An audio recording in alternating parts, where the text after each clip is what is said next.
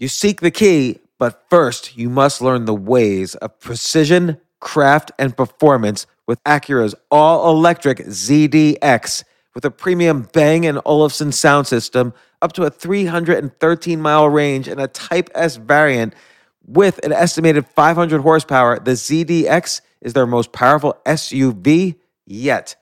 Unlock the energy when you visit Acura.com to order yours today.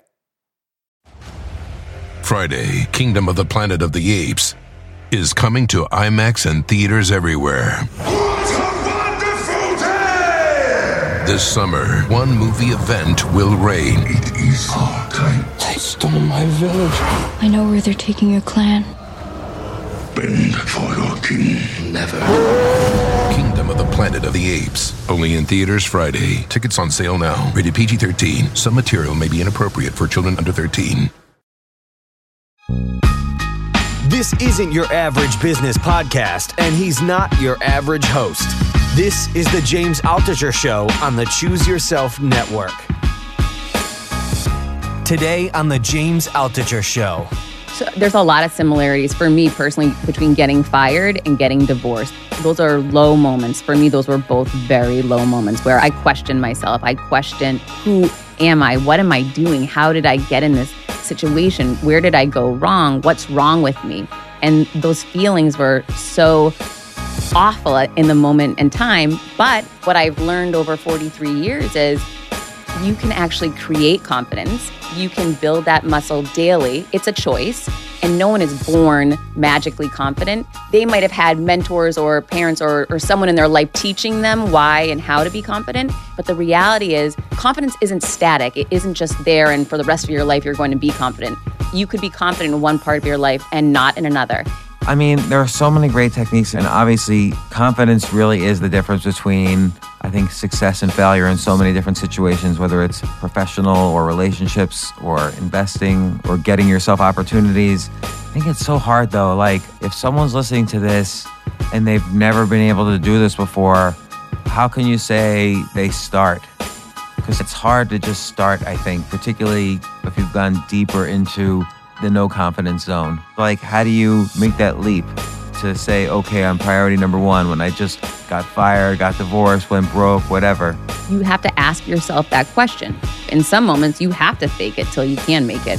But when you're asking yourself, right now I'm either going to be building confidence or chipping away at it, because that's reality. And if you're scared to try something and you back out of it, you're chipping away at your confidence. And instead, if you go in and challenge yourself to do it, you're building your confidence. So, just making that decision and reminding yourself, right now, am I doing what I want? Right now, is this what I want? And it's not a natural gift, it's practice.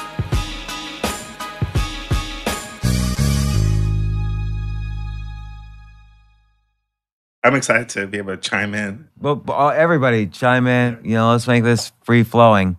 So You were in the joint, got 3 hots and a cot. That's what I want to talk about. keep that in the recording. We've got Heather Monahan, author of Confidence Creator. And why'd you write the book? Because obviously I am unconfident almost, I don't know if that's even a word, unconfident, but I feel like I lack confidence almost every single day. And I'm sure many people can relate to that. And it doesn't matter where you are in life, you're always hit with lack of confidence, whether it's anything ranging from imposter syndrome to, oh my gosh, how am I going to do this next set of activities I need to do to just survive on this very difficult planet, to everybody else is better than me. How can I survive? I'm just fooling them all. So why'd you write the book? I wrote the book because as a kid, where I grew up in my situation, I thought I didn't have confidence, and I thought that was just the way it was. Certain people were born beautiful and confident and successful, and I just wasn't born that way. And what I've learned over 43 years is you can actually create confidence. You can build that muscle daily. It's a choice. And no one is born magically confident. They might have had mentors or parents or someone in their life teaching them why and how to be confident. And maybe, I didn't or other people don't. But the reality is confidence isn't static. It isn't just there and for the rest of your life you're going to be confident. you could be confident in one part of your life and not in another. And as I grew to understand this and really start practicing the disciplines that allowed me to build my confidence, I figured out, hey, this is something everybody needs to have access to. And frankly, it should be taught in schools. So until that happens, I'm going to put my confidence information out there, and it starts with Confidence Creator. Well, it's interesting that you say it should be taught in schools. I feel like, and maybe I'm wrong, the educational system certainly changes every year, but I feel like in general, schools teach facts. Like, when was the American Revolution? When was the French Revolution? When was, who was the president in 1880 or whatever? It's all these facts, but there are all these life skills that are so critically important because obviously, you say you weren't born beautiful, confident, successful, and yet you're beautiful, confident, and successful. You were born, you say in your situation, you were born in a trailer park, but or you lived in one. But there are people who are born fabulously wealthy who are just so unconfident and the most insecure people I know. Sure. So it has really nothing to do with life situation. It's like you say, it has to do with these internal disciplines that you exercise every day, you mentioned in the book, and that you build. I mean, you talk about experiences from just a year or two ago where your confidence was thrown and you have to kind of practice your disciplines and your art. Now, a lot of this kind of, and I think this happens to a lot of people, it happened to me, I was kind of overly confident to an extent, and then bad things happen. Like you lose a job, you go broke, you get a divorce. Ding, ding, ding. Right. All three. Yeah, so me too. But let's just talk about your job first. You're incredibly successful. You're running 80, helping run 80 radio stations, and then boom, you were fired. Boom. What happened? So I was fired and blindsided. I had done extremely well in corporate America and was constantly advanced and, awards and blah, blah, blah. So I got to this level of success. And frankly, I wasn't happy. The environment I was in, it was clear that the person that ended up firing me didn't like me, had it out for me. How come? It was another woman.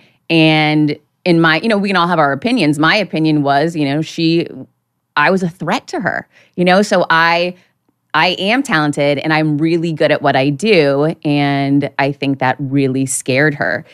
And in the end, she was able to get rid of me. And that day, in that moment, I was so blindsided. I had never been fired before. So it was. And it was brutal, right? She called you up. She said, come. I was in office. LA. I was in LA and I had thrown my back out. I was having all kinds of back issues. I had to fly home from LA and then get in my car, drive 3 hours over to her office to see her, and she was all smiles and couldn't wait to meet with me to let me know my position was eliminated. And in the business that I was in radio, it's a declining business, obviously, because of podcasts and the things that great things that you're doing. So a lot of people are capitalizing on different ways to reach people through audio. So it's exceptionally competitive. To get rid of a chief revenue officer position in that environment is comical. So when she said to me, "Oh, your position's eliminated. We no longer need it. Thanks so much for coming. You can either sign this paper or sign that one." I was in shock. Even though I knew the woman didn't like me, I was just in shock. So that moment definitely knocked my confidence down for a while. So let's look at it from her point of view for a second, because I'm just curious how you would apply your techniques to her. Clearly, she was lacking confidence because she thought, here's this other woman, the board or the investors or whoever might see how successful she is, and if I ever slip, she's ready and waiting to take over, so I better get rid of her first. How could she have become more confident? Because obviously, if she had worked together with you better as a team, you guys would have both been successful and continued to build a great company, which would have propelled her to more success. Sure. So it was against her interest really to fire you, but clearly her own insecurity and lack of confidence is what did her in. How do you think she could have been more confident in that situation? The one thing specific to that individual that I saw was she wasn't transparent. And one of the holdbacks for everybody is when you're not transparent and you don't own your failures, your flaws, and let people really know the real you're never accepting yourself as being enough because you're putting fronts up all around you to protect yourself from everybody else. And that was the one thing that I saw that was really clear to me. How did you see it? Because if someone's not transparent, how do you see that they're hiding? I guess, well, I had known the person for a very long time. I think it was 14 years. So you get to know people pretty well over, that amount of time in different situations. And I would see how differently she would approach things, where I pride myself on being very transparent. And I'll say, this was wrong. This idea that I came up with, I blew it, guys. So let's pivot, and how do we move forward from here?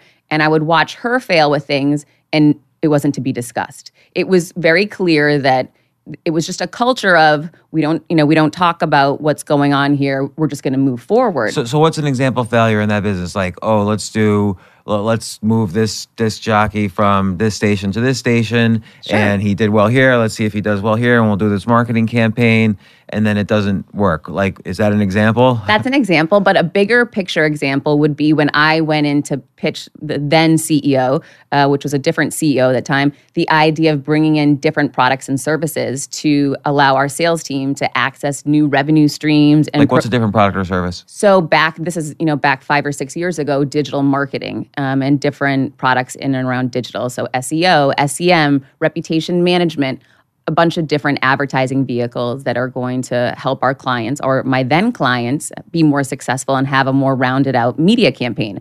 So I went in and pitched that concept to the team, and it was a big deal and a crazy idea to try something new and different. We ended up getting approval and moving forward. And then this woman ended up spearheading and leading the initiative after I sold it in, and brought a person in that ended up failing in that job. And so that was an example of, something that, there was a failure, which of course in business, there's always going to be failure if you're, otherwise you're not going to grow. So those kind of things, in my opinion, are fine. I just think that the next step is to really own the failure and learn from it as a team and share with people and be transparent. And those were the things that didn't happen. So two questions there. And I'm sorry diving so deeply into this, but it's kind of relates to how you then, the nuanced way you were flustered and lost confidence after this. How could she have, what would have been the best way for her to be transparent? Because she can't just say, oh, I hired this bad guy and he messed up. It's all his fault, because that's sort of like a fake way to be transparent. Sure. It's putting the blame on others. She could have maybe said, here's how I could have hired better. I take full responsibility. Perhaps we can try this again if I hire somebody different, or if I take over that role myself and try to reawaken this product. Would that have been a better way? Absolutely. And so given Keep this, it real. So given this failure, though, how did she then rise up to become the CEO over you? She was the daughter of the former CEO. Oh, well, that explains it.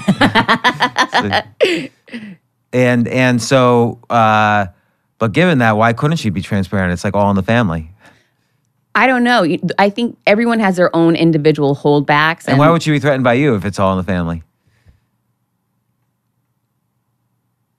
I can't answer that question for her, but what I can see and what you can feel when you're in a room with people is there are people who are taken aback by personalities. And I have a very strong personality. And it was very clear when I would walk into a room and this person wouldn't even say hello to me. It was as if I wasn't there. And those were opportunities for me to build confidence, because I'd say, hi, excuse me. Did you not see me? I'm sitting over here. In the past, when I didn't have as much confidence, I would sit quietly and allow myself to be ignored. So all of these strange situations and environments I was in that company and in that job, taught me different ways to stand up for myself, find my voice, and really build my confidence. It just reminds me, though, like, it gives me shivers. Like, corporate situations, it sometimes seems like it's a bunch of people sitting around a table who all hate each other. Yes. And that they have to pretend to like each other. It's so uncomfortable. Yeah. So okay, so this is kind of, I will call this big situation number one. I mean, even though there were other situations, but day after you were fired, what were you thinking? I was heartbroken. I was embarrassed. I felt ashamed. I had a tremendous amount of failure. I just felt like a failure. And so in that moment, I decided the best thing for me to do was to put it out on social media and let everyone know. And I talk about this in my book. Shining a light on shame, no matter what it is going to pay off for you in the end. And this is such a great example. The best thing I did was turning to social media and allowing people to know, hey, I've just been fired, and it is a punch in the gut, and it feels terrible, and I need your help. And I appreciate all of you. And, it's been great working with you over the past 14 years. That post, some of my closest friends called me immediately and said, "Are you nuts? Why did you put that out there?" But then what I saw was so many people connected and related to me being transparent and shining a light on my shame. And it was amazing, the outpouring that I got and the help that I got and the connections and opportunities. And it paid huge dividends for me. I think this is an extremely important technique. And the reaction from your friends is also typical. Like, I had a similar experience where in the 2000s, I was in the finance business and running a hedge fund, but there were also periods where I didn't do so well, and I personally went broke. And in around 2010 or 2009, I wrote about it like in detail, and everybody was like, "Are you insane? Like, who would ever invest with you again?" Even though every single person in the finance business has made horrible decisions, Sure. has probably gone broke, because it's a high risk business, Right? And but that's how you learn. But nobody would admit it, and so I was just very upfront about what was going on with me, what happens on Wall Street, and so on.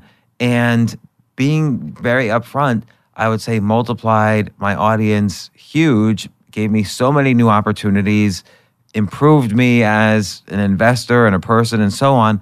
But why do you think 99% of people are scared to do this, to be transparent when the results are so obvious? You can see the results so obviously with people who do this. Because to take that leap of faith is so flipping scary. And I've been there and you've been there. And this book is my biggest scary moment of shining that light on shame and my lowest moments in my life. And I'm petrified about it going live. And I'm so scared. So I understand why people are afraid to shine a light on shame. It's scary. It's hard. It takes work.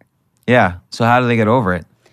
There's a lot of different techniques and strategies. And you talk about them. I want to go over each one by one, but just what's your first? I think the first thing that comes into my mind when you face that fear and you're standing on that ledge is to flip it around. So if you're concerned that everyone's going to hate my book, I'm using the book as an example, and no one's going to like it and no one's going to buy it and I'm going to get ridiculed, let's turn that around and say, everyone's going to love this book and I'm going to sell millions of copies and change people's lives. It's just as possible as it could be one way or the other. So training yourself to flip around the negative discussion that you're going to have potentially in your mind and make it a positive one, the possibilities, it could go either way, or it's probably going to be somewhere in the middle. So, really training yourself and working with yourself to not allow that negative conversation to dominate you. I'll also give you I think that technique works. I'll give you a different technique, which is related to your revealing shame part. Is one time I wrote an article negatively reviewing all my books. Like just trashing all my books that I had ever written. And you wrote it? Yeah, and I wrote it. And that works because you put it out there. It was already done. Yeah. You answer the objections on the books and you're being honest. So people are like, that sounds interesting. I think I should read it. And so that's another technique you could try. That's a ballsy one. I like. Yeah. So, but yeah, that's what it takes. You have to go. Yeah, it's like one guest once said, Steve, which guest said this? Go to the place where it's least crowded. So if you're the author who trashes your own books, that's certainly the space that's least crowded. Tim Ferriss. So yeah, so that's an interesting thing. And you wrote about it, I believe, in your book, Choose Yourself, or it could be Reinvent Yourself, about Eminem, the 8 Mile technique, where he pointed out all the flaws of himself. Yeah. Well, and then Robert Cialdini writes about it in Influence, answer all the objections first. So, and that's how you persuade people, is that you bring up the things wrong. Absolutely. That's a sales, and sales has been my entire career, and that's such a great sales technique for sure. In practice, just practicing it and looking at what those potential objections are going to be so that you have those solutions readily available. It's such a great technique. Now, I want to just briefly also talk about situation number 2, because there's both. We were talking outside, and you mentioned there's both professional confidence and personal confidence, and we were talking about the differences between men and women, and you said men often have professional confidence, but not as much personal confidence, and women maybe vice versa. I don't know if that distinction between. I feel like I lack it on both sides. Maybe I'm different, but you went through a divorce, and that also. Kind of hit your confidence pretty hard. And so maybe describe, that situation a little bit? So there's a lot of similarities for me personally between getting fired and getting divorced. Those are low moments. For me, those were both very low moments where I questioned myself. I questioned, who am I? What am I doing? How did I get in this situation? Where did I go wrong? What's wrong with me? And those feelings were so awful in the moment and time. But what's interesting is going through my divorce and journaling throughout that time and watching myself, come out of it. It was the recession. Things were terrible at work. How was it made during the recession? Everything negative was happening back in 2008, 2009. It was just such a tough time back then. Divorce, going broke, losing a house. Oh, yeah. We were living the American dream. So that was just a terrible time. But what I did and what that gave me was strength, because now I go back and I read those journals and I see, wow, I was so low, but I made it out and I watched the progress. And that's a big part of building confidence, is looking at the progress you make and looking back to give yourself perspective. When I got fired, I looked back on the divorce journals to say, I got through this. I can definitely get through this. Here's some of the steps that I took. I put a 30-day plan in place. I was worried about money back then. What was your 30-day plan? Well, it was different when I was going through the recession versus when I got fired, because things were different financially, but the fears were the same and my lack of confidence was very similar. So for each one, I literally drew out a map I mapped out 30 days. It's the same thing that I did when my son broke his leg. I like to cross the days off and really give myself that sense of, okay, I can get through today. I'm going to own today, and looking just at a month, because I know by the time I get to 30, I'm going to have made progress. And I'll write down little notes on the chart showing myself, this is just for me, what happened, what came into my life, what I accomplished, how I'm feeling, really taking my temperature throughout that whole month. You don't have to answer any of these questions, but do you mind saying what were one of the things on your 30-day plan after the divorce? The divorce was really focused on finances because it was the recession. My building, literally people were just walking away from the apartments next to me, and they were doubling my monthly payment to live in the condo that I live in. And it was a disaster financially. And I was so scared because I had a baby. My son was 1 year old, and I didn't know how I was going to make it work. At work, the company that I worked for at the time, they were cutting everyone's pay, including mine. So my income was going down and my costs and expenses were going up at a time that I thought, I'm lucky to have a job. And I felt that way because my confidence was so low. Now I look back on that, I should have gone out and seized the opportunity. There was so much opportunity. In any negative environment, there's opportunity. Right. But I wasn't looking for it because I was just so scared in my own mind. So instead, I really focused on how can I cut my expenses back, what finances can I handle and manage differently? And I really focused on that financial side at that time. Was your ex helping you? My ex and I split custody with my child. So we went in 50-50 on expenses for my son. So, I was managing my home on my own. He was doing his on his own. And then we split the child's expenses. So, I was really on my own. And it was a really hard time. But what I was able to see and what I've learned from it, I should have been focusing on how can I create more income instead of so focused on scarcity and how can I cut back more at home. So that was a great learning lesson for me. So, the recession, obviously, like anything, it was temporary and it changed and improved. And with that, my income rose again, and I was able to get out of that negative environment and situation. But it just gave me more strength in the end to look back at where I've been and what I've overcome, which really gave me strength for the steps I needed to take when I got fired. It's so hard. That feeling of scarcity is so hard to get over because at the time, this is like 2008, 2009, it seemed like the whole world was falling apart. This was the worst since the Great Depression of 1929. Right. And so you don't, of course, there was a lot of great opportunity then, but with 99% of the people around you feeling like the world's falling apart, it's hard to see it. Yeah, it's hard to be the one person who says, no, now let's just dive in and create opportunity. I think that's incredibly difficult to do. It's almost like you have to hold your breath and say, okay, they tell me this is the time to invest when everybody else is jumping out of windows, so I'm going to do it. But it's still just hard to do when you see everybody jumping out of windows. But that's exactly how I felt the day after I got fired when I decided, okay, I can go back and take another media job and work for a competitor once my non-compete expires and just stay in the same rat race in corporate America I've been in forever. Or I can take the biggest leap of faith, like you're saying, and stand there and just jump and put my lowest moments in my life out there for the world to see and shine a light on my shame and really own who I am and be petrified and be scared that people are going to hate it and they're going to be upset, hurt, I'm going to get sued. All these crazy thoughts and ideas came into my mind, and they've been paralyzing during this process. Because this was just August 1st of last year. And instead, I just kept going and kept writing. So, for me, it's been, I completely identify with that fear and how paralyzing it can be. But what I've learned over the years is by taking that next step, just continuing to write. And then once I was done with the writing, finding an editor.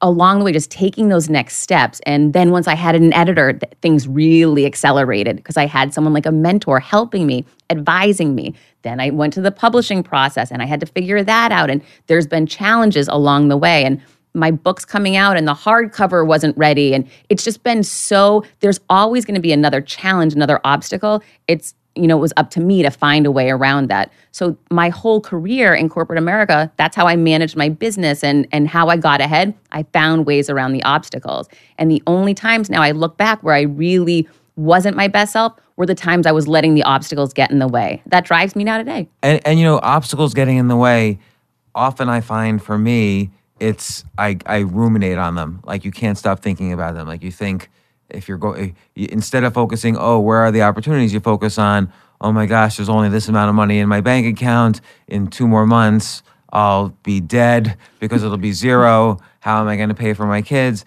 So rumination is a big part of anxiety and lack of confidence, because then when you talk to somebody, you're not thinking productively because you've wasted so much percentage of your thoughts ruminating, and B, you're just afraid you won't create opportunity when you're talking to potential opportunities. So how do you get over this rumination? One of the best ways that I would handle a situation like that is by utilizing a gratitude journal.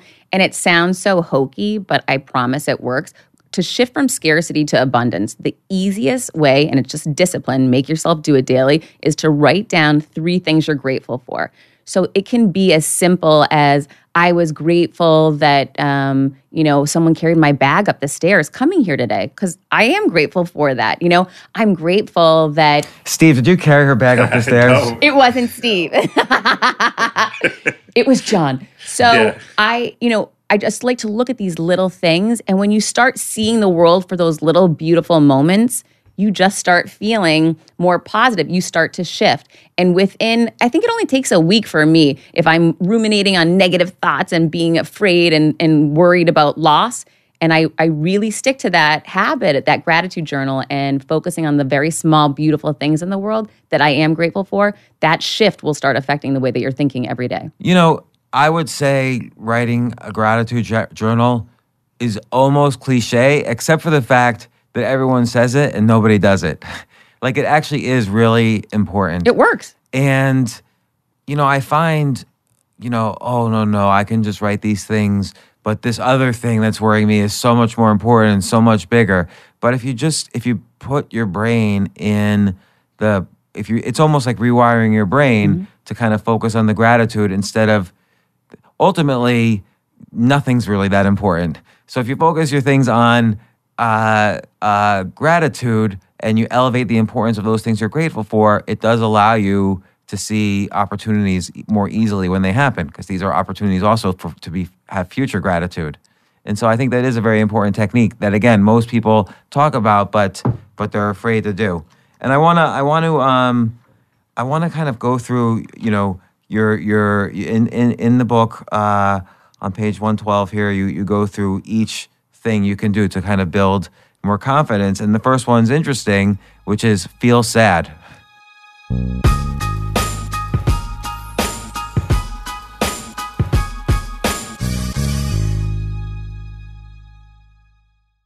I have to say, Airbnb has changed my life. I just love staying in Airbnbs. Like, in about a month, I'm going to Cocoa Beach, which is right next to Cape Canaveral. I'm going to watch some rocket launches. I'm going to, of course, be staying in a very nice Airbnb on the beach. And it's just such a great experience. Like the whole world is available to us now because of Airbnb. But whenever I'm at an Airbnb, I always realize, the home that I left to come to this Airbnb, I could be making money on that right now by hosting and being an Airbnb myself. So, and I've known people, I had a friend who basically, made a living from turning his home into an Airbnb. So if you have a home, but you're not always at home, you do have an Airbnb there. And it can easily fit into your lifestyle, and it's a great way to earn some money. Your home might be worth more than you think. Find out how much at airbnb.com/host.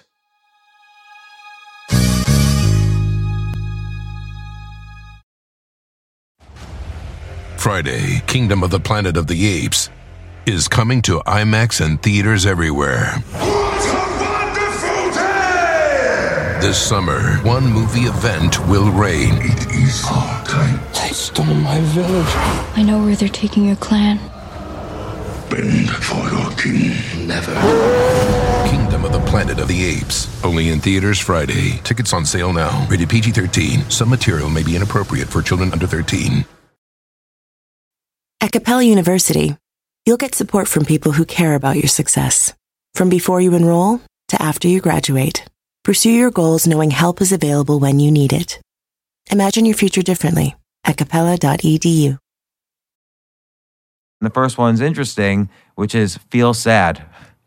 That was an important one for me. I think so often we live in this fake society, fake news, social media. Everyone throws a filter on everything that you're not supposed to have bad days and identify with how you really feel. That was an important thing for me, is to drop that front and just feel bad about the situation that had occurred. And it was okay to be sad and reach out and talk to people about it. And the more I would, the more people would rise up around me and tell me their stories. Heather, I got fired and here's what happened to me.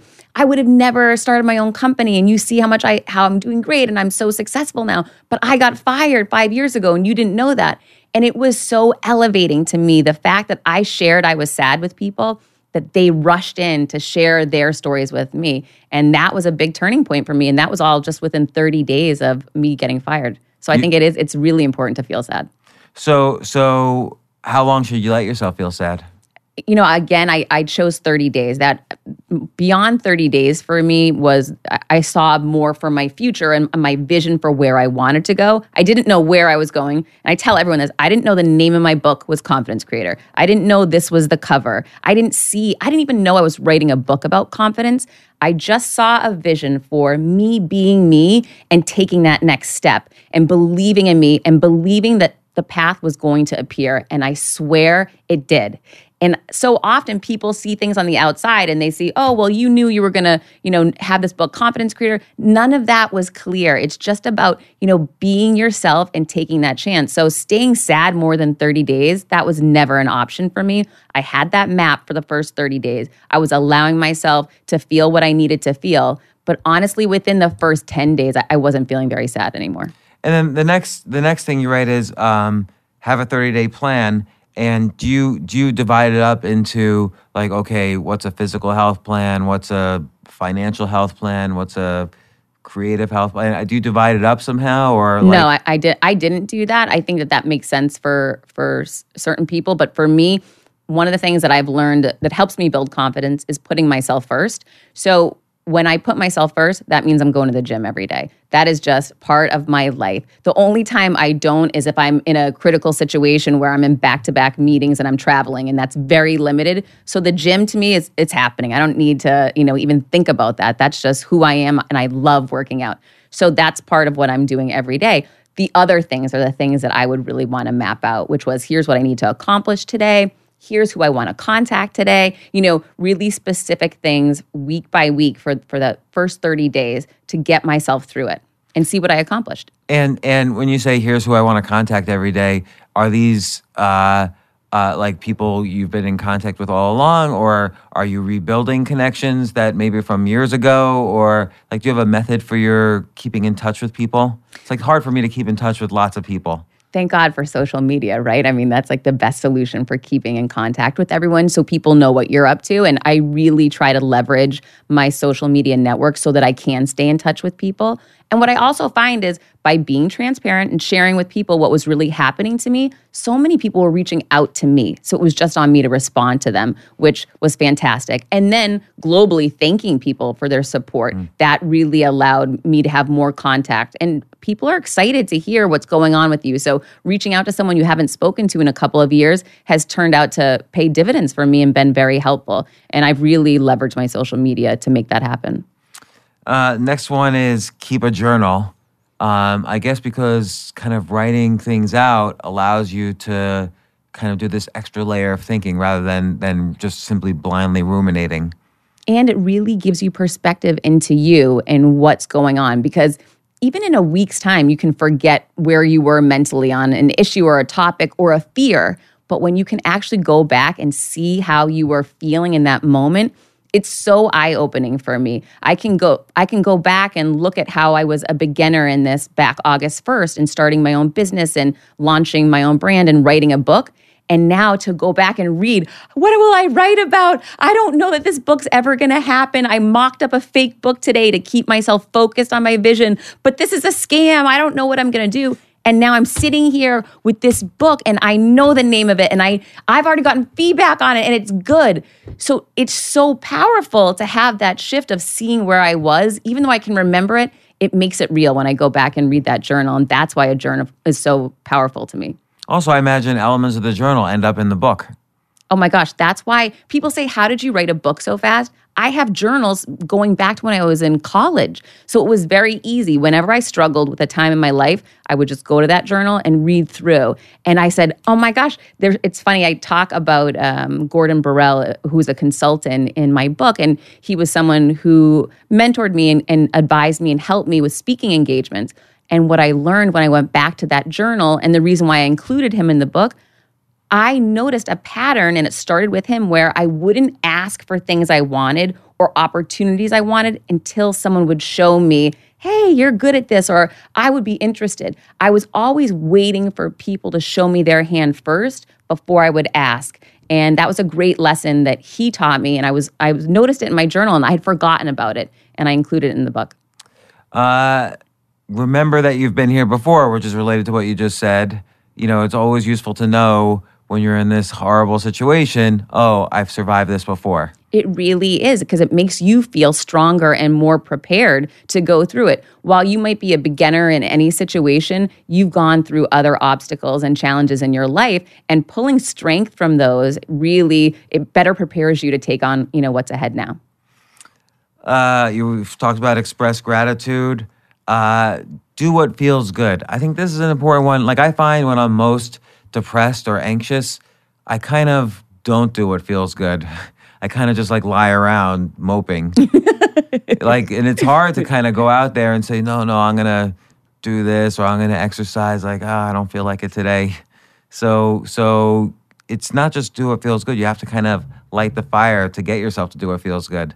So I have Post-it notes that I'll keep up anytime that something negative's happening to remind me, meditate, go to yoga, go to the gym, hug your child. These really, drink some water, really simple things that I know if I do it, I'm going to feel better. And then I'll have that moment where I'll go downstairs to the elliptical in my building and work out for 30 minutes. And I'm listening to podcasts on my headphones. And I come back upstairs afterwards and I feel so much better. And I say, all right, great job, Heather. You did it again. You were in a negative funk and you turned it around, because you can make those choices to make yourself feel better in any moment. Do you think your baseline level of happiness is pretty high or pretty low in general? I think everybody sort of has a resting state of happiness that could either be low or high. So someone who's habitually clinically depressed is pretty low, and other people it could be, higher. I guess I don't think it's very low on me. I think that, I feel like I've built it, I've shifted it to a much higher place. But listen, there are different volatilities for everybody. I would definitely say when I am down, I am very down. And when I am hard on myself, I'm very hard on myself. But for the most part, I think I'm a pretty positive person now. And you think that's because, in part, by consistently doing, It's my disciplines. All these things together sort of rewire the brain. It's really about that. It works. We talked about opening up, sharing what happened to you with others is I think that is really huge. Look for a silver lining. I think that's a key one, which is that with every bad thing that happens, try to find some positive lifeline that can pull yourself out of there. And I think that's I find that for myself to be a good exercise to do. It's a great one. I use in the book the example of when I got cheated on right after college. And I remember feeling devastated at the time. Fast forward, I would have never taken an equity partnership opportunity that I received in business because I had to move to Michigan for that opportunity. So had I still been in a good relationship with that person, I would have turned it down. Instead, that ended up being the catalyst for my career that really gave me professional success and allowed me to take off. So that was a big silver lining in that negative situation. Yeah, I guess like when you look back on it, everything that's ever happened to us has led us to this moment right here where you've everything. You've published this book and now you're on my podcast, which of course is the height, the peak of success. It's the highlight. This is the highlight, baby.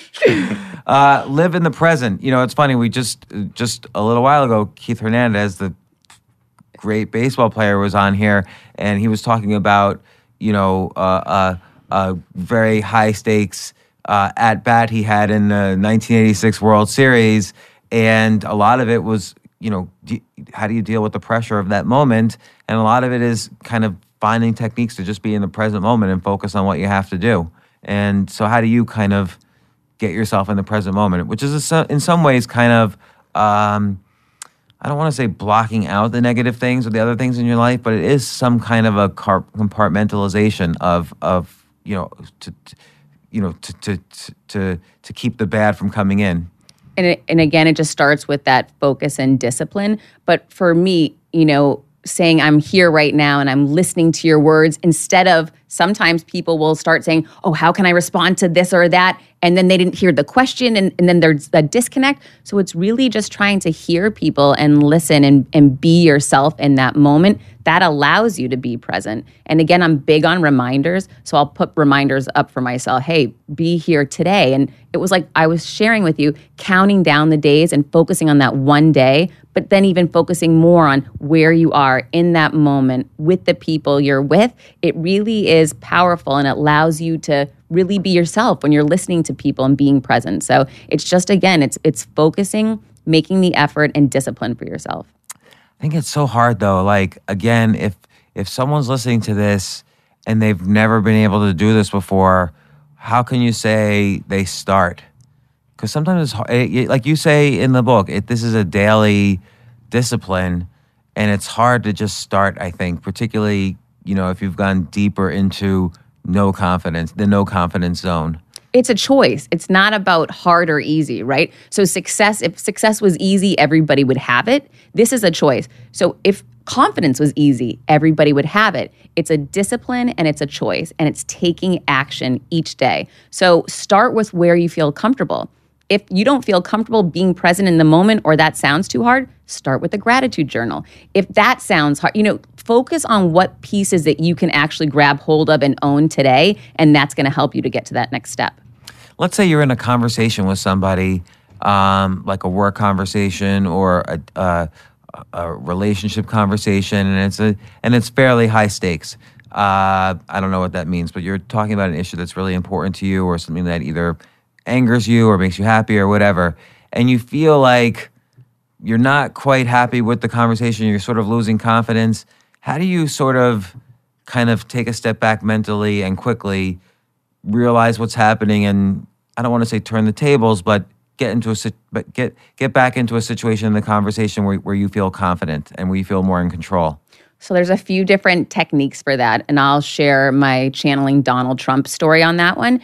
But I think that when you're in a situation and you don't feel your best and you need to pivot, one of the ways that I've been able to do that is to channel different personalities. And I tell everyone this, channel until you feel good enough channeling yourself, which I'm really at a spot right now where today I'm just channeling me, and that's the most powerful that you'll ever be. But to get here, you might need to channel different people.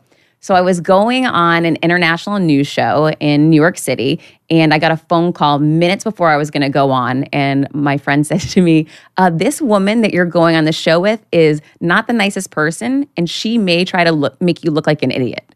Well, I said, appreciate the heads up, and I'm excited to walk in there. No, I felt completely insecure and scared. So I thought, are you glad your friend warned you? Or yes. Would you have... Oh my gosh, thank goodness they did, because then I had that minute to prepare. Literally, it was 2 or 3 minutes. So I thought, okay, who do I know in my life that can walk into a situation, have someone try to make them look like an idiot, have them not know the answer, and then they handle it fantastic? And for some reason, Donald Trump came to my mind. Whether you like him or not, the guy will be asked questions in media live on TV, and when he doesn't know the answer, he just answers whatever he wants, any question that he wants, and it has nothing to do with what the people are saying. So I thought, if he can get away with that and he's the president, why can't I? So I walked into this interview, and I do not have a lot of international financial knowledge, and this woman asked me some question like, hey, well, this is great what we're talking about the U.S., Heather, but internationally, what is the disparity pay gap between men and women? Well, I didn't know the answer. So I answered a question I did know. I channeled Donald Trump, literally, and I had thought about it those minutes walking in that this is what I was going to do. So I said, great question, but an even better question would be, and I just changed the conversation, and it moved forward seamlessly. What did you say? What was the better question? I think I said something like, a better question would be, what are we going to do about the gender pay gap in the U.S.? And let me tell you, I've got an idea for that. And the conversation just kept going. I Donald Trumped her. And so from that moment on, when I would walk into a situation, if I felt a little nervous, I remembered that technique and that tactic because it works. I love that one, because if she even contests that, look, that's not what I asked, you can say, listen, all our listeners, they're caring about what they get paid. They don't know what somebody in some other country is getting paid. Like, we have to focus on the issues here. Right. You just hold on to what you're attempting to do and don't let go. And eventually the other person will let go. I feel like this reminds me of kind of basic concepts of media training, which is that no matter what the person asks, you can't be ready for every question. So no matter what the person asks, you think of 3 points that are important to you beforehand, and you always drive the question towards those 3 points. You know what's so interesting is you bring up media training. So through this whole journey I've been going on with my Boss and Heels and writing my book and working for myself, I've had countless people come to me. You need media training. You need to you should hire a coach for this. I'm going to get a speaking guy. This is $10,000 and he'll get you a TED Talk. All these people have come and surfaced in my life asking for money for this and money for this. And I listen to everyone, and I appreciate everybody's ideas. I don't have, unlimited resources, so I'm trying to make the best decisions possible. But that media training thing is funny to me because I've had a number of people tell me, you should do that. Instead, I decided not to go that route. But it sounds like you naturally have the technique down. That's hysterical. So no, I don't. But you know what I do have is I know how to build confidence. And if you're confident and you feel comfortable in situations, you can pretty much handle the situation well. So it was practice. And over time, the more I'm in different situations, the better I get. And this is so funny. This just popped into my mind. When I would be feeling really scared about going on, shows or doing interviews, I was watching YouTube randomly one night because I have a 10-year-old and that's all he does is watch YouTube. And they feed you different videos. I was fed a video of, I'm trying to think of who the comedian is. Oh my gosh, it's escaping me right now. But one of these comedians, Eddie Murphy. When he first started out in his career, he went on the David Letterman show the first time. He was sweating bullets. He was so nervous and scared. And then they kept feeding me Eddie Murphy videos. And in the end, I watched in like an hour period him go on the David Letterman show that first time until he had been on, let's say, 7 or 8 times. And the last time, his arm is like, over the chair and he's got sunglasses on. He could have cared less. And I hung on to that idea of, you know what, that's me.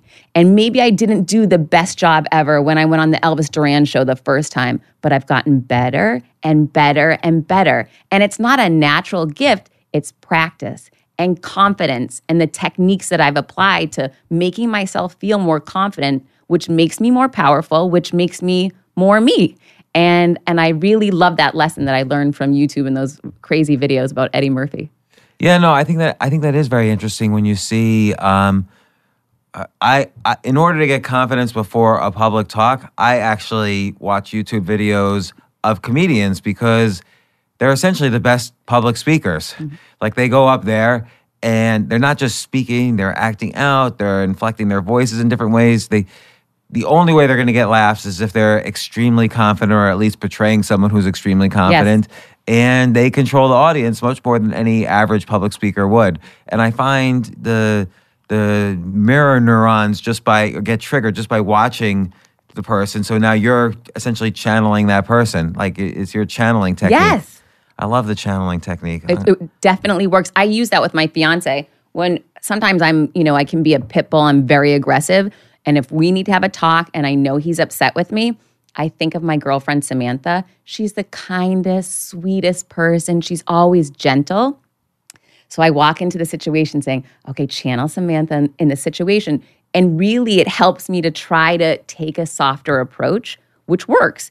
Okay, you got to tell us what's a sample situation where you would have to do this. Like when does he get upset? When do you get upset? Where it gets to the point where you have to have one of these conversations?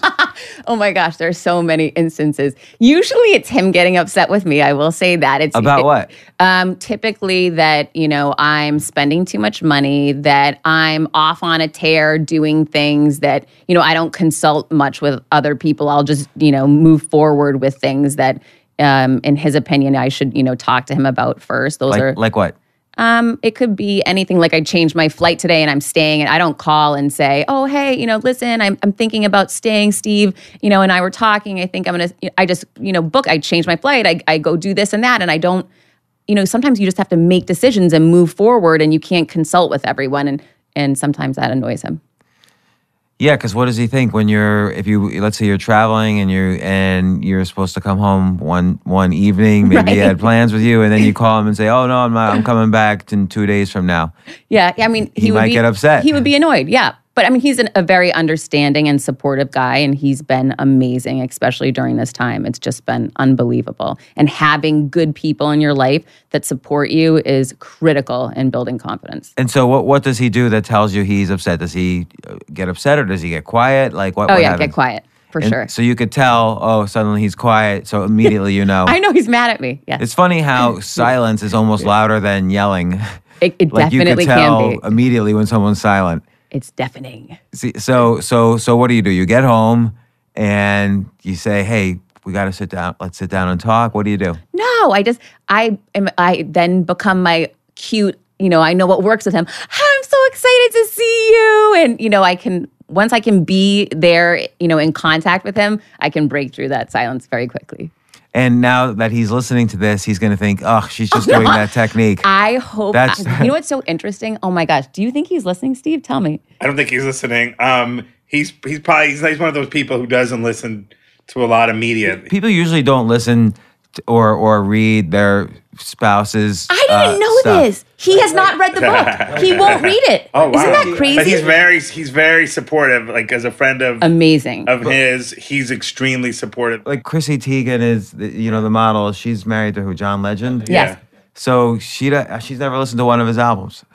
So I think that's a very typical thing. So wild to me. I can't imagine to All of Me or whatever that song is. Yeah, that's crazy. And she's missing out.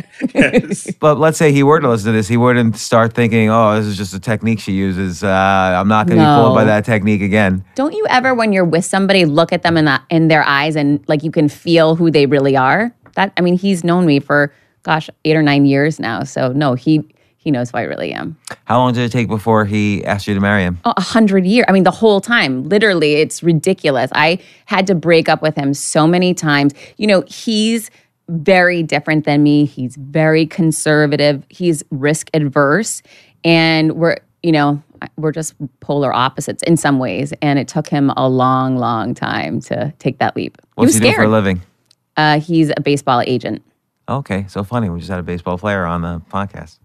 All right, so that's how you know Steve then, I guess. That's how I know Steve! Exactly. Okay, So on the one hand, you live in the present. On the other hand, your next advice is create your own future. Right. Well, I mean, it's important to be able to see something that you're working towards. I mentioned with the book, I mocked up a fake book because that helped me visualize that this was real. And the closer I got, day one, I was sitting at an empty screen. I didn't know what I was going to write about. But the more I thought about, it's going to be a real book. This is real, Heather. I had to focus on what that picture was. It didn't mean I was living in that future moment. No, I was still sitting at a computer with a blank screen. But the more I would think, one day I'm going to get to a point where there's a tangible book in my hands that would help me to sit down at the computer and actually write. And how did you mock it up? I just literally took another book and, put paper around it. And, I came up with the name and then I wrote the name and then I started drawing. It was just like, it looks terrible, but it helped me realize this is what I'm working towards. And it's so funny? I have a 10-year-old son, Dylan. And one day he came out and he said, Mom, why do you have this book over here? And it was Option B or Plan B, Sheryl Sandberg's book. And I hadn't read it yet, but I had just bought it. And he said, you don't need a Plan B, Mom. Let's throw this book away. And it was such a powerful moment for me to hear that, he felt so strongly about my book. And it was a really very cool moment. Wow, I don't think I would have done that at 10 years old. Yeah, no, he's an old soul, that's for sure. That's pretty good. My kids did not do that for me when they were 10. They're What a bunch about of his losers. comeback song? That was interesting.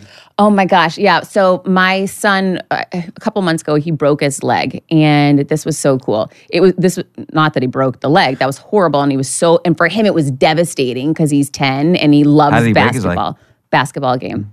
And so we got home from the hospital and he was really bummed out, crying, etc.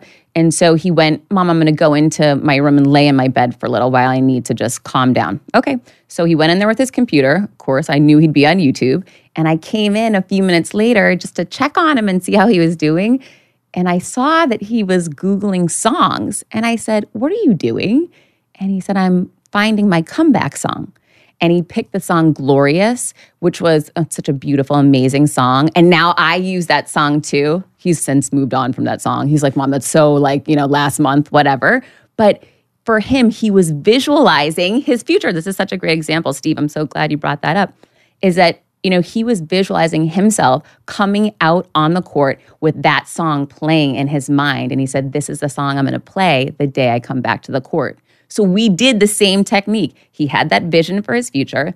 We wrote out a 30-day plan. We crossed off each day, and that helped him to really conquer that beast and get that cast off and find a way to make having a broken leg manageable. Okay, so now not only have to live in the present and create your own future, but your next thing is take a step back. What does that mean in this context? You need to give yourself perspective. And that was kind of what I was talking about earlier when I looked back on my divorce as a moment to gain strength from. But when you take a step back from everything, you can actually see more clearly. So often we get into that day-to-day, what we're doing right in that moment, and that's all we can focus on.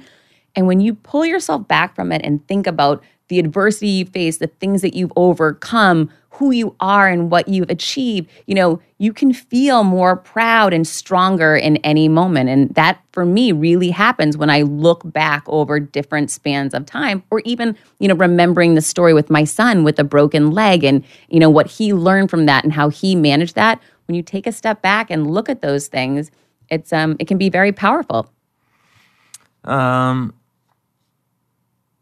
And you've mentioned this before, your next step here is you are priority number one, which I think also is really hard for people to, if they're at a low point, it's hard to place yourself first when you're at a low point. I realize the importance of that, but a lot of this is how do you make that leap to say, okay, I'm priority number one when I just got fired, got divorced, went broke, whatever. You have to ask yourself that question. So in any moment, you can either be you're feeling worthless at that point. So it's almost like you have to fake it till you make it. Yeah, and that's in the book as well. Yes, I totally agree with you. In some moments, you have to fake it till you can make it. But when you're asking yourself, right now I'm either going to be building confidence or chipping away at it, because that's reality. And if you're scared to go on a show and try something and you back out of it, you're chipping away at your confidence. And instead, if you go in and challenge yourself to do it, you're building your confidence. So, just making that decision and reminding yourself, right now, am I doing what I want? Right now, is this what I want? And in some relationships, people will put themselves secondary and they'll say, oh, okay, I'll go ahead and do this with you, even though it's not what I want to do. And then they'll have a chip on their shoulder or they'll be the victim. Instead of living in that space saying, you know what, the next time this person that says to me, I want to go here or there and I don't, I'm going to speak my truth and put myself and my needs first. Then I don't have to be the victim or I don't have to be secondary. And those small steps, those small decisions to really speak for you and what you want will empower you so much more. And obviously that happens a lot in the workplace too. Like a boss will ask you to do something, you don't necessarily want to do it, but you might realize the importance of doing it for the overall corporate plan or whatever. Like I think it's nuanced. Like you can't always say, I don't want to do that, I'm not going to do it, because someone's got to do it. And, so it's not always possible to really do that, what you're suggesting. Well, I think that what is possible is to communicate. So, if you allow yourself to be a dumping ground for your boss, then people are going to treat you the way you allow them to treat you, right? So, and this is something I did learn at work earlier on. I would just take everything on because I thought it's my job and I'm a team player. But over the years, I learned I was doing so much more work than everyone else. But then I took a step back and said, well, of course it's this way. I always say okay. So if you allow yourself to be that person to get dumped on, you will be dumped on. Conversely, what I did differently is over time, I started realizing I need to have a discussion and at least communicate that I don't agree with this. So someone would come to me to dump more work on me and I would say, great, right now I've got a full plate. We can take a look at the things that I'm working on. And I'm happy to listen to you. How can I prioritize this? Because I don't think I'm capable to take more on. Is there someone else better suited that could handle this? Of course, well, I would know. I would see my peers with half the work that I was doing. Just having that communication, not a fight, but just a calm communication opens other people's eyes to, I don't think she's going to keep letting me dump work on her. Yeah, I also like this, the way you twisted it is I call this the advice technique. Ask them for advice how to solve your problem. For sure. Then they get invested in help, your negative needs. Exactly. So it's I think that's very powerful. And then finally, be open to signs. It's been so crazy for me through this whole process, the signs that I have seen. And I'm not, I wasn't big into the universe and all of this, through corporate America. I was just kept my head down doing my work. But now that I'm out of it, I have seen so many strange things, so many messages that I get from people on social media when I'm having the worst day and I'm doubting the book and thinking I shouldn't do this. Maybe I should scrap this whole project. And then all of a sudden, I'll get a DM on LinkedIn from a girl I knew in high school. And she sends me the most raw, beautiful note about how she supports me and is behind me. And she's so proud of me. And those moments, those crazy signs that have shown up all along this journey really let me know I am doing exactly what I'm meant to do. Not, I don't need to keep second guessing myself. And then that note would push me through that day. Those signs show up when you really need them. And I do believe it's like part of the universe just rising up to help elevate you and get you to go where you're meant to be. Do you think this is part of what's called the Honda Civic effect, which is when you buy you never really notice any Honda Civics on the road, but then when you buy a Honda Civic, suddenly every other car you see is a Honda Civic. Yes. And so if you start keeping a gratitude journal, if you start looking for opportunities, if you start putting yourself as number one, then suddenly what you start seeing are the other opportunities where you could be number one, or the other opportunities where you could have gratitude. Whereas if you weren't rewiring your brain in this way, if you didn't own your Honda Civic, so to speak, own your sense of abundance rather than a sense of scarcity, you wouldn't see these other abundant opportunities. You just nailed it. I love that analogy. Yes.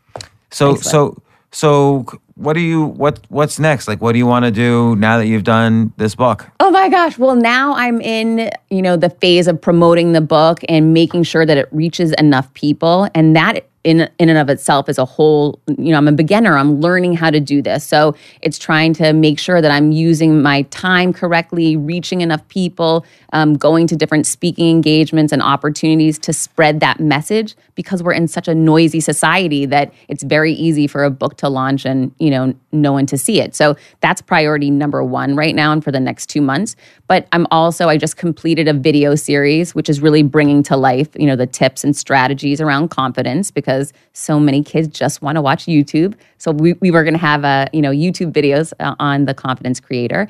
And then I've been working with a consumer packaged good company on some different products, and I'm looking at doing some new things. And some of it's... What consumer products? So I'm working on a skincare line right now with a partner, and I'm also looking at, creating some unique concepts that are around empowering others through messaging in some innovative new ways. Can you share what the innovative new ways are? Well, I don't want to give the whole thing away because it's not ready to launch yet, but it's about reminders and how important reminders are for all of us, especially for me. And my son taught me that with writing on his shoes before basketball games, I can do all things. And it's about creating reminders so that everybody can have them in various places in their life. I mean, there are so many great techniques in here, and obviously confidence really is the difference between, I think, success and failure in so many different situations, whether it's professional or relationships or investing or getting yourself opportunities. And I would say, for me, on these techniques that you describe, kind of channeling someone else is incredibly important. Like, I always use that technique in many situations. I think the gratitude journal is very important. I think important but difficult is putting yourself as priority number one. I think picturing a future, so imagining what it's like 10 years from now, if you're looking back at this moment, what should you be doing? How should you be thinking about, what, if you're a success 10 years from now, what does this moment, truly look like? Right. Stuff like that is just extremely important. Like, what have you found to be the most useful? If you had to say what a useful thing is, most useful technique is. Well, there's a great story that I tell in the book about how I was dating a police officer, when I was much younger, and he taught me that when I would go out running, if a dog was to come at me, that I was to run at the dog and yell at the dog and be the forceful, one in the exchange, and that would make the dog run away. He taught me that, and this happened a month later, of course. A Rottweiler came running at me, and I immediately, my mind took over, and I started running at that dog, screaming at that dog, pointing a finger in the dog's face. And I was petrified while I was doing it, but I wasn't going to back down. There was no chance. He taught me this is the only way to handle the situation. Thank goodness he taught me that. And the dog, right before I got to it, ran home and was crying. And it was a real big Rottweiler. So in that moment, I was petrified after it happened because I could think about, holy cow, thank goodness that worked. But when I look back on my life, I realized I learned in that exchange that bullies will not back down when you simply ignore them. And I used to think, just walk away from them. I don't need to confront them.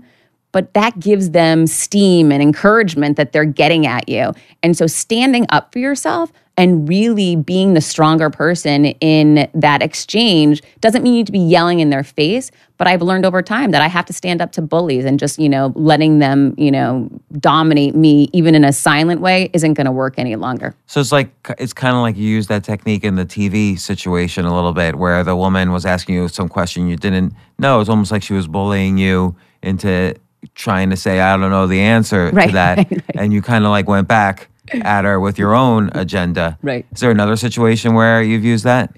Well, channeling somebody or no, the bullying. Yeah, the running, the Rottweiler technique, let's call it. Yeah, there's been a number of those because, unfortunately, there's bullies everywhere. Everybody's got them. I call them villains. Everyone's got different villains in their life. And for me, I've had a number of instances where I've had to stand up to those people. And I think one of the best things I've learned is you don't have to scream and you don't have to yell to stand up for yourself, and just have a conversation about whatever it is that you want, and creating boundaries around different situations and people. Yeah, how do you do that? Because I know so many people who will, I don't know, they try to please, let's say, a boss or a husband or a wife or whatever, and so they just, if I do this, she'll like me or he'll like me or the boss will like me. How do you, and it just never works, but they just keep doing it because it's the only technique they've ever used. Right. So how do you kind of build a sense of how do I create boundaries and where that boundary should be? A great story just popped into my mind. So a CEO that I worked for years ago called me 10 days after I gave birth. And he said, hey, can you jump on a plane and go to my alma mater? And I want you to speak at this event. 10 days after I gave birth and I had a C-section. And I immediately said, okay, sure. What time? And I didn't even think to say, this is what I would say now if that was the case. Hi, great to hear from you. Did you hear I had a baby 10 days ago?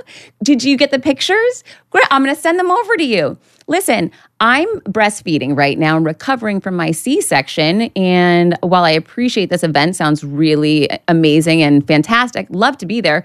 But unfortunately, I think that we've got someone who's probably better suited on the team that isn't recovering from a C-section. Do you think there's someone we could reach out to? It would be very easy. But I call that just, speaking your truth and standing up versus I went on that trip. And there's pictures of me now, unfortunately, on, Google that are not so fantastic because I literally had just had a baby and was, pumping in a bathroom before going in to give a speech to my CEO's alma mater just, days later. It was crazy. But that was because my self-esteem was not there. I wasn't confident in that moment. I was petrified. I didn't want to lose my job. I felt lucky to have my job and I was questioning everything. So yeah, but this is a good example. Like, what if you were right? What if you really were afraid, I'll lose my job if I don't say yes to this? Or That's why I went. I'm in danger of losing my job, or I'm in danger of not looking good in his eyes. Like, how can you kind of do the self-talk to say, you know what, it's okay for me to put up a boundary here? It is okay. I mean, you need to. That's ridiculous that I went on that trip. And so I agree with you, but how would you take that and have it outweigh the fear of you're going to look bad in his eyes and maybe would lose your job? You can have that fear and still move forward with the conversation the way I replayed it, how I would handle it now. You can have that fear. It's about facing fear and realizing fear is a liar. What is the worst that's going to happen? That's another strategy that I use. Fear is something you've created in your own mind. And the reality is, in any moment, it's up to you to just walk through that. And if you're feeling afraid, everything you want is going to be on that other side. So using those tips as strategies to just move forward is going to propel you to have that conversation. Once you do it once, you're going to feel so much, oh my gosh, I didn't die. I'm still alive. I'm here. I didn't get fired on the phone for declining the trip, right? I mean, the worst probably that would happen is he'd ask you again, well, no, I really need you to go, and then you could reevaluate, I guess, at that time if you wanted to go or not. But what we've built up in our mind typically is not even real. Yeah, what is it? I think Mark Twain said something like, Steve will know the exact quote because he knows every quote, but Mark Twain something like said, "This slide would be short if we had more time." No, I had 100 disasters in my life, and only one of them came true, or only one of them actually happened. I forgot the exact quote. It was much more eloquent, much smarter than that. Yeah. Well, but this leads to another advice you have, which is you don't have to be perfect, which I think is really important. Like, I think people feel like they look back at this is typical for, I always think of parties. Like, you go to a party, you have 20 different conversations, and then you go home thinking of one conversation where like, oh man, I felt really stupid during that one conversation out of the 20. You don't have to be perfect in all these things, but people feel like they have to be. Nobody is perfect, and accepting that and instead owning your flaws makes people identify with you and like you better, connect with you on a more real level. My shrink said to me back when I was in college, Heather, everyone has flaws. No one is, perfect. You don't have to pretend to be perfect either. In fact, if you see someone trying to act perfect and portray themselves as they are, run. And I've never forgot that. It's really powerful because if you see that person that doesn't make a mistake and everything is perfectly polished every day, something's really wrong there. You've got to go the other way. And I really hang on to that because no one's perfect. You want to have that error and flaw in there because that makes you you. And then people really can start connecting to you. And that's what life's all about is like, really connecting with people on a real level. Yeah, I think that's how, I think that connection brings the confidence. It really elevates confidence. Yes, that's a great point. What do you, I was saying, Mark Twain, I've lived through some terrible things in my life, some of which have actually happened. Oh, there you go. Right. Much better. Love that. Yeah. That's a great quote. Don't rule out hypnosis. So we've had a couple of guests on talk about hypnosis, notably Scott Adams, who created the cartoon Dilbert. What's your take? How would you do it? So when I was getting divorced, I went to a hypnotist. One of my girlfriends had just gotten divorced and went to a hypnotist. And I thought, I'm in a funk, like can't hurt. I'm going to go give it a shot. And that hypnotist has become a good friend of mine. And I send so many people to him. I had a friend a couple of months ago said, I have to get up and speak and I'm paralyzed. I don't know what I'm going to do. I said, go see him. If you want to break through something big and fast, it's definitely a way to accelerate your progress quickly. What happened when you went? I saw change. I saw a mental shift within probably a month. I think I went once a week for a month. And it was a significant shift in the way I had been thinking. I mean, they work with you on issues from your childhood and, regression. There's so many different things that hypnotists can help you with. But it was a powerful experience for me. But what do they do? Is it like, do they actually do the real hypnosis? They put you in a state? Yes. And then they start talking you like almost like affirmations or? I don't think it's affirmations. I think it's more talking about, they walk you down, they use the finger and then, they walk you downstairs and then next thing you know, you're out. So I don't really know exactly what he says to me, but good thing I trust the guy, right? But, he's doing something around, Heather, you are enough, you are good. And, trying to break through the negative self-talk that I had in my mind, blaming myself for my divorce, not feeling proud of who I was, being scared. He just kind of talks you out of that on a very subconscious level. And it works. Where is he in New York? I'm going to try him. No, he's in Miami. Are you from Miami? No one's from Miami.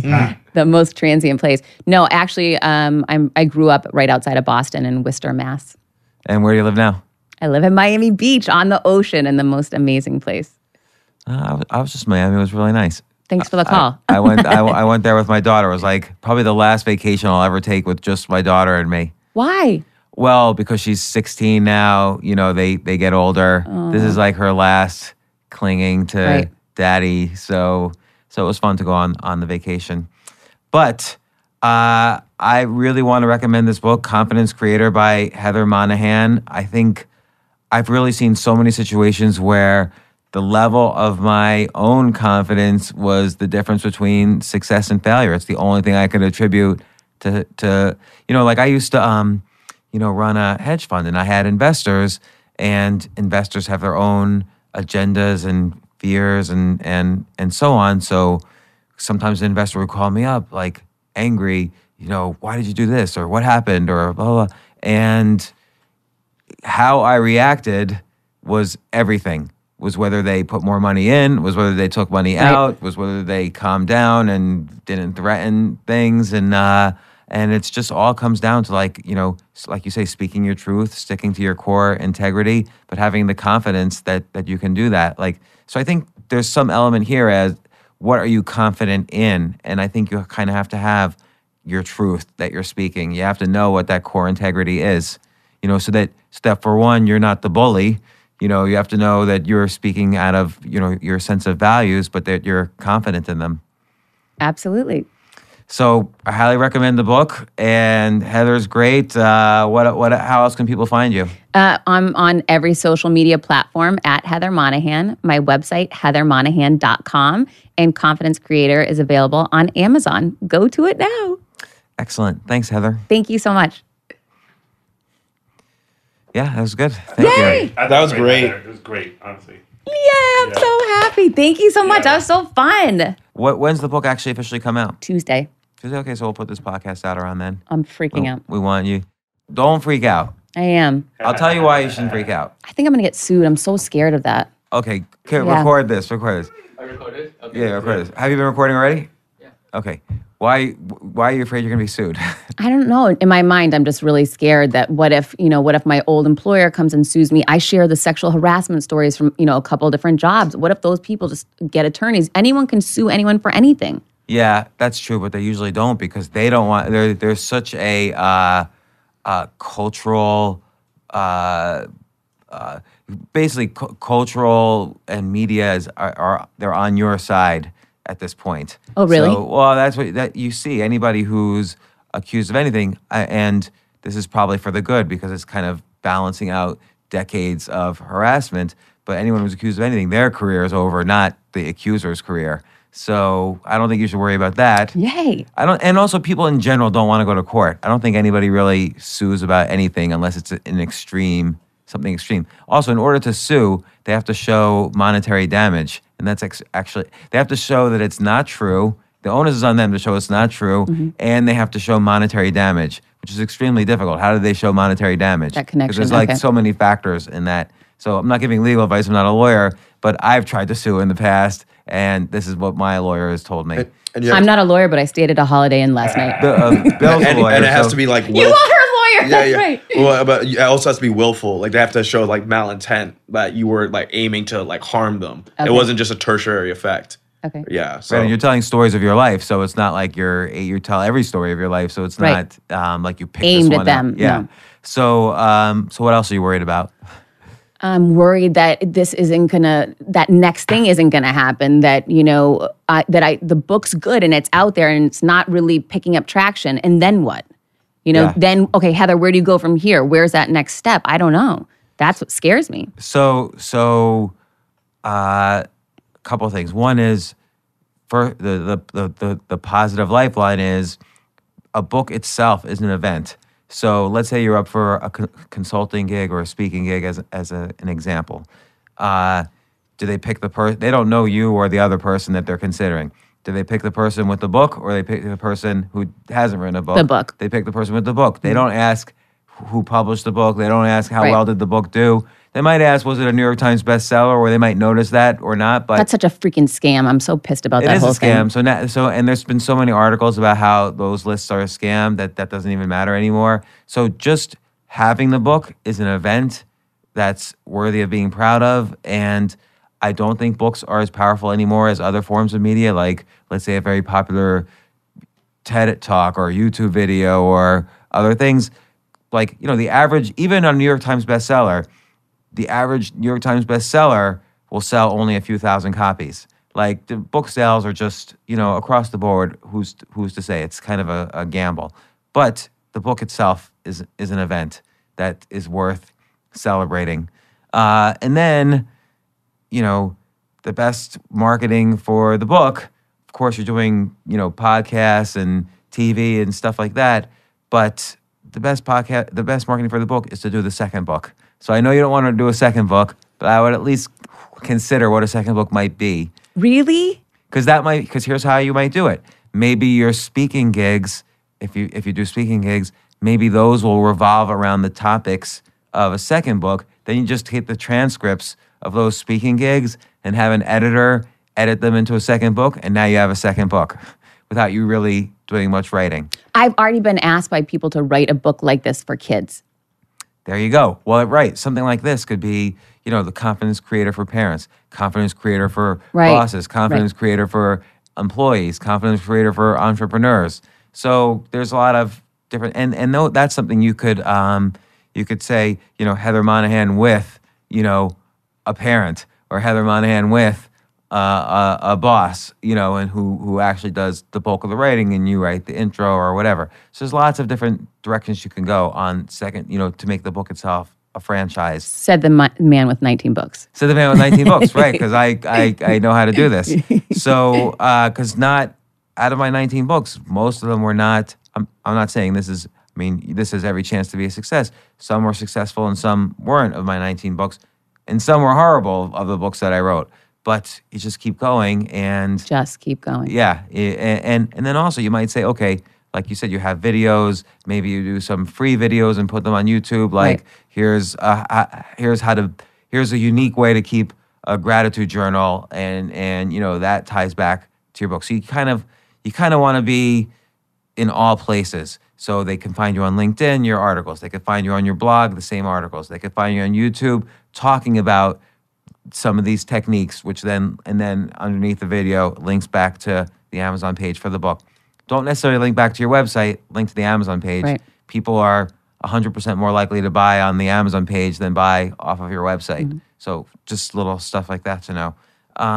But again, it's not so important that 5 million people read the book. It's more important just that you did the book, and that's it for the rest of your life. You did this book. Yay. So it's an event. It's done. You can always talk about it. You can always speak about it, and you can always do the next book and the 10th book and whatever. One of those books will sell the 1 million copies, and everybody will buy your prior books after that as well. So what else are you worried about? That's the key. I mean, now I just have to catch my flight, and we're good. When's your flight? 1:30. 1:30? What time is it? 11:35. You got to go. I gotta go. What I gotta airport? go. Yeah, exactly. LGA. All right, you'll make it, but you got to go. Okay, gotta go. All right, thanks for doing the podcast, Heather Thank you Monahan, so Confidence much. Creator.